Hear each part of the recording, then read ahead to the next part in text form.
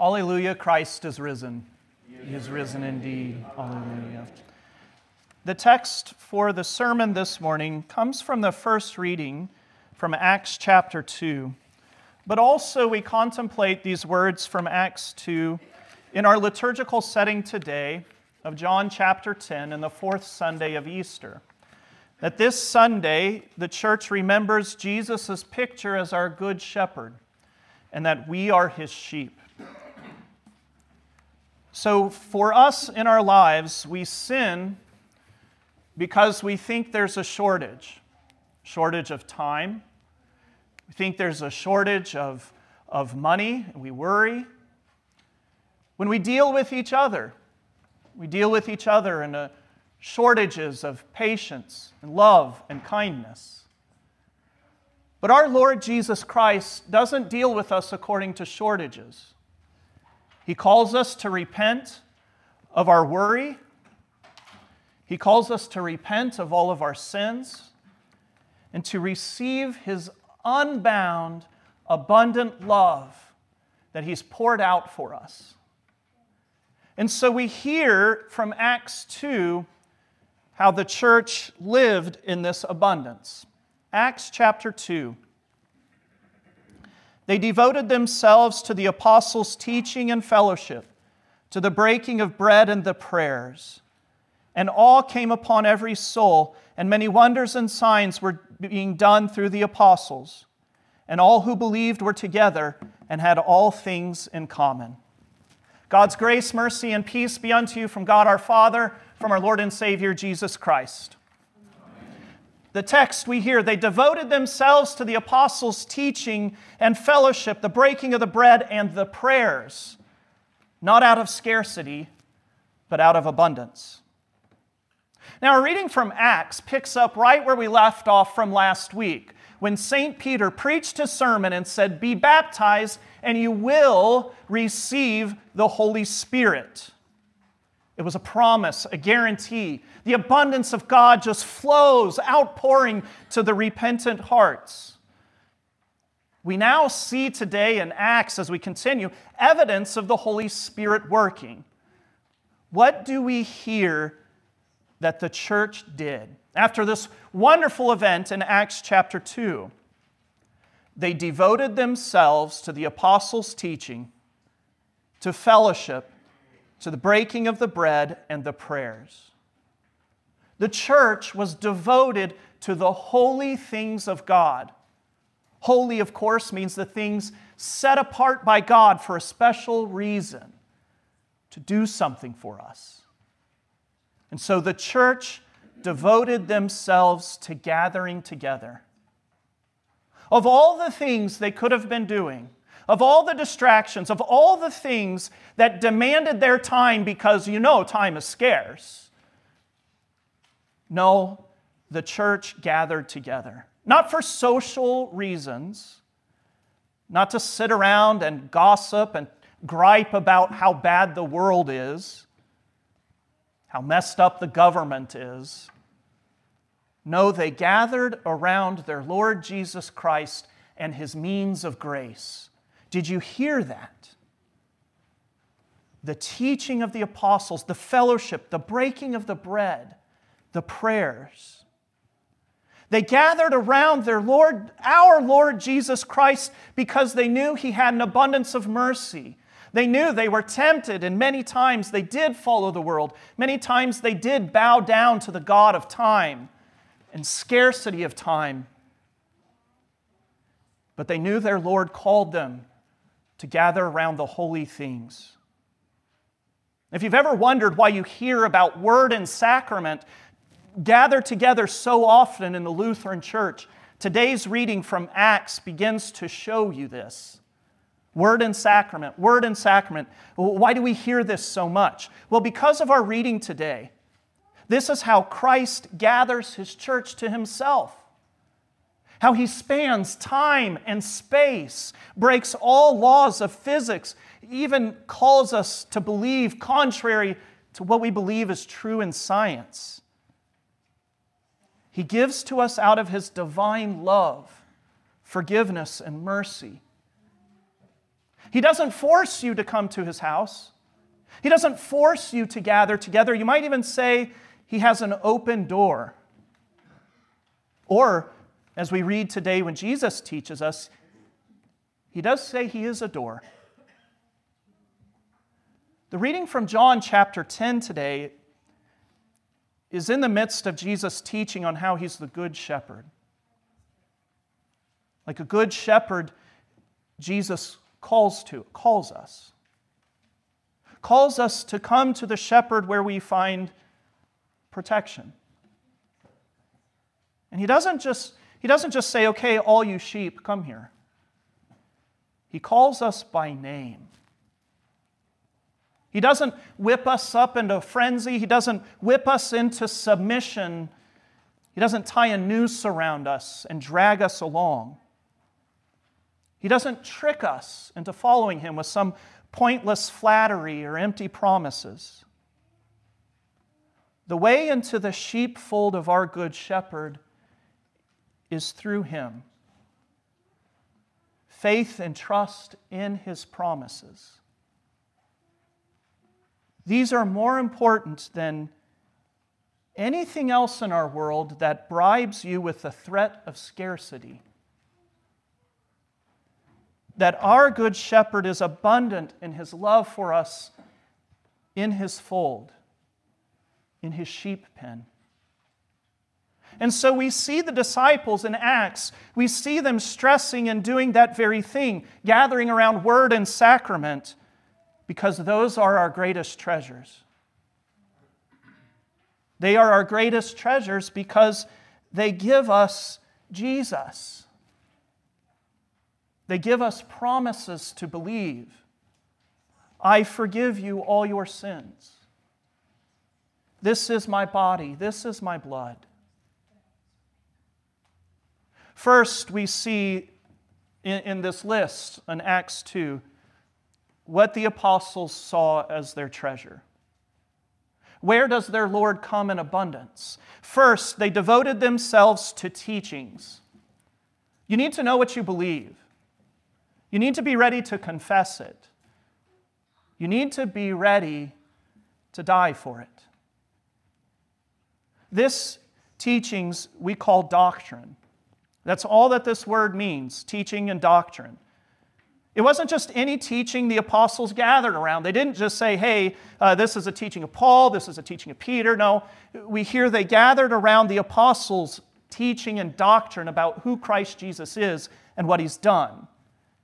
And notice, there is agreement on what they believe.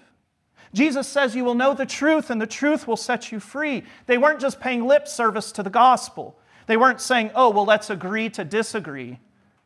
But they found unity in a confession of who Jesus is. And that gave them and brought them the abundance of Christ Jesus. In their confession of Jesus, there is fellowship. And another thing that kind of goes around with word and sacrament in the Lutheran Church is perhaps another sacrament we call potluck, right? Even as we gather together. Word, sacrament, and potluck. But the fellowship of the apostles, where they were gathered together, this wasn't potluck fellowship. It wasn't come all and just dump in.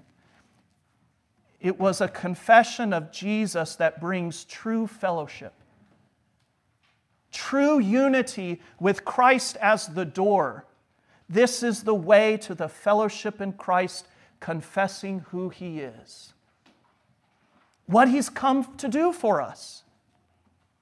And next, what do we hear they did next? What did this lead to? The common confession of Christ then leads to a celebration of the sacrament, the breaking of the bread together. This, of course, the sacrament of the altar. The church gathered around the sacrament because that's how Jesus is with us now. The door into the sheepfold is Jesus. We believe his words. This is my body. This is my blood for the forgiveness of your sins. There's no limit on his mercy. He is forgiving and kind. But he is a door. And the door into the sheepfold is Jesus. And believing what he says, but for those who don't believe him. For those who say, no, this can't be his body and blood. Baptism can't do anything real. To those who say and call Jesus a liar, he is a closed door. He's not an open door for whatever you want to believe. He's a closed door because this is the only way to find him in what he teaches us. But those who believe and confess his words, he is an open door of comfort for the conscience. And who of us doesn't many times have a troubled conscience because of all the things around us that are not in abundance, but in scarcity? Scarcity of friends, scarcity of time, scarcity of money. Our good shepherd brings us comfort to strengthen us, to show us that he is the true shepherd. He's not a dictator. He is not some worldly ruler that demands of us. Now, I'm going to take a step here, and I'm pausing a little bit so that you can perhaps follow me a little bit. Because as I'm jumping from John 10, I want us to now consider further what we read in the Acts 2 lesson. We have this passage then. The disciples then, after fellowship, breaking of the bread, what did they do? We read, the disciples had everything in common. Now, many people look at this verse and they believe it teaches and promotes the political idea, philosophy of communism. They say, hey, look, in the Bible, the church is communist, that they all had everything in common. Well, as we walk through this, I want to point out a couple things to you that this is not true. And don't let anybody convince you that it is. Anyone can see from this passage that the Bible does not support any form of communism or government in particular, but how the church sees one another by the working of the Holy Spirit.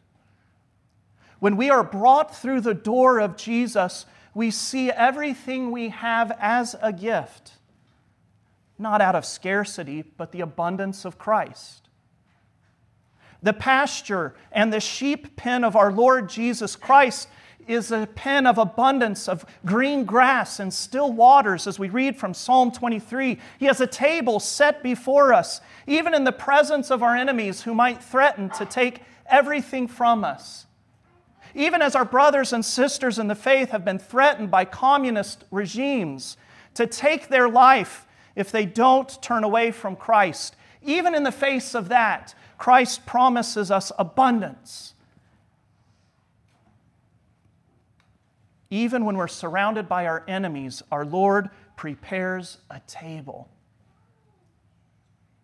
Now, one might be tempted to think, indeed, when they hear everything in common, there is a leaning toward communism.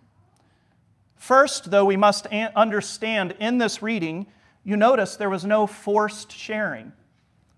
There was nobody standing over the Christian church saying, you must do this.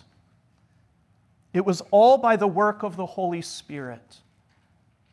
They gave generously because there were people among them who were in need.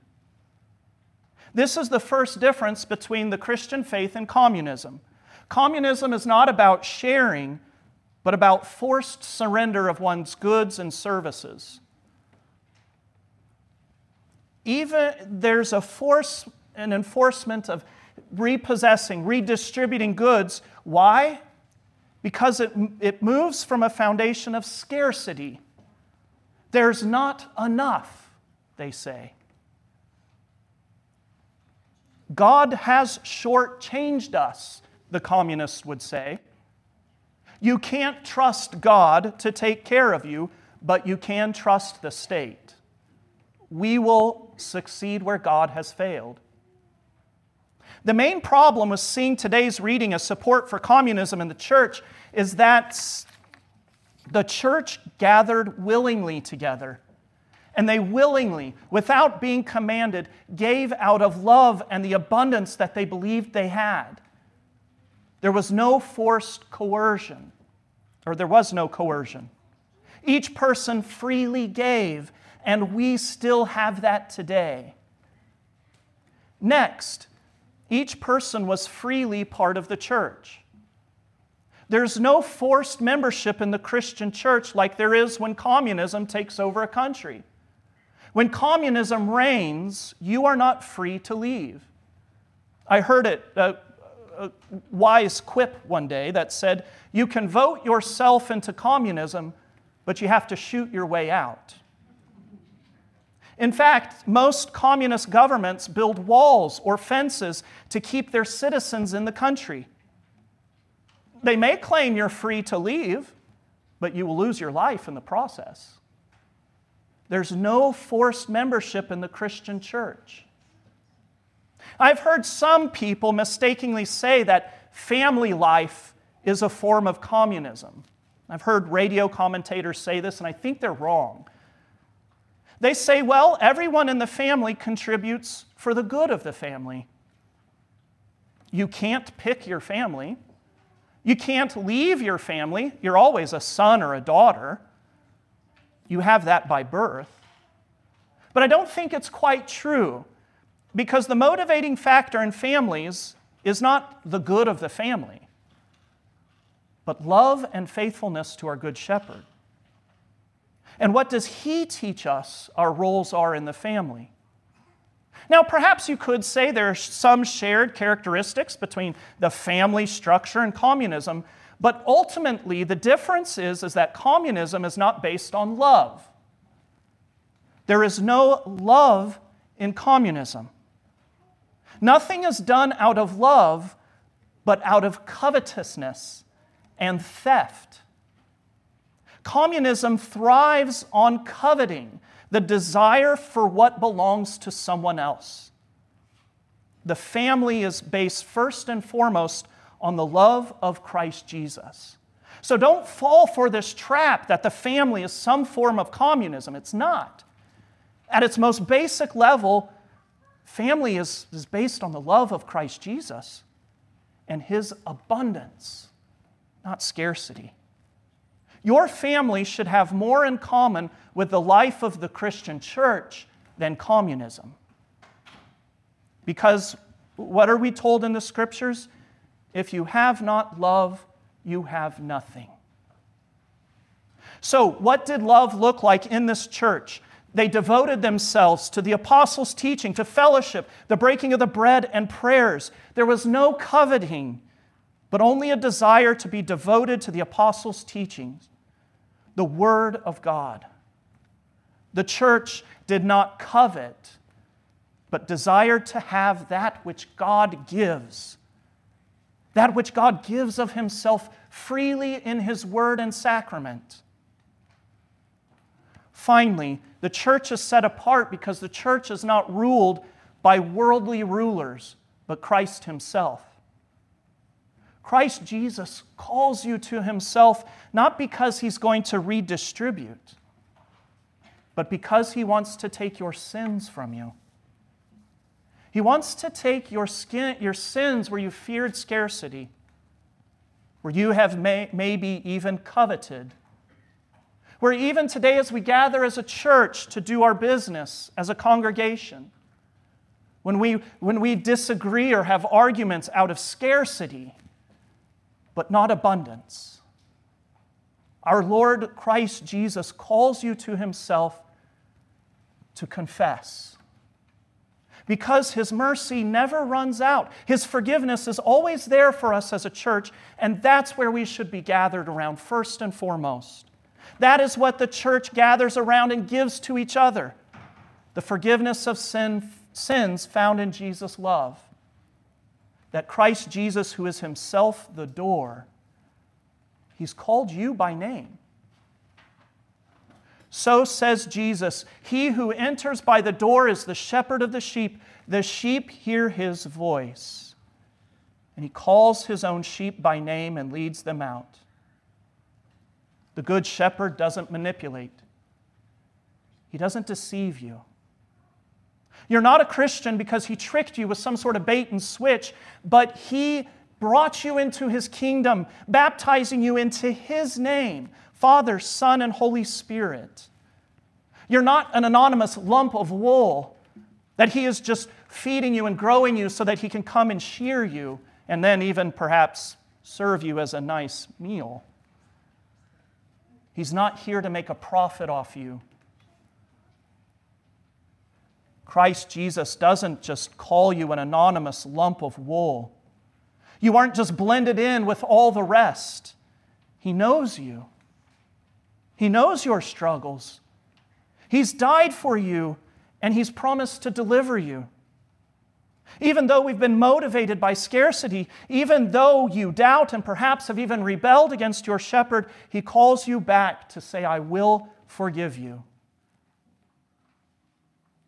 Even though we've been tempted, our Lord Jesus Christ, our good shepherd, was in the wilderness tempted, yet He says, I stayed faithful to you so that I can forgive you. He's gone before you to the grave. The shepherd has laid down His life for the sheep, but here's the thing. He came back from the dead. So He says to you, yea, though you walk through the valley of the shadow of death, fear no evil, for I am with you. I will comfort you. I will raise you up. That's what the Good Shepherd does. He's gone before you in life and death and resurrection. He's been to hell and back for you. He's ascended into heaven, and now He calls you to gather around His Word, to be in fellowship with one another, to gather around His supper where He feeds you and says, I have come so that you may have life and have it from scarcity. I have come that you may have life and have it abundantly. He gives you His grace abundantly. He forgives you more sins than you could possibly commit because He doesn't give out of scarcity, but out of His abundant mercy. Alleluia, Christ is risen.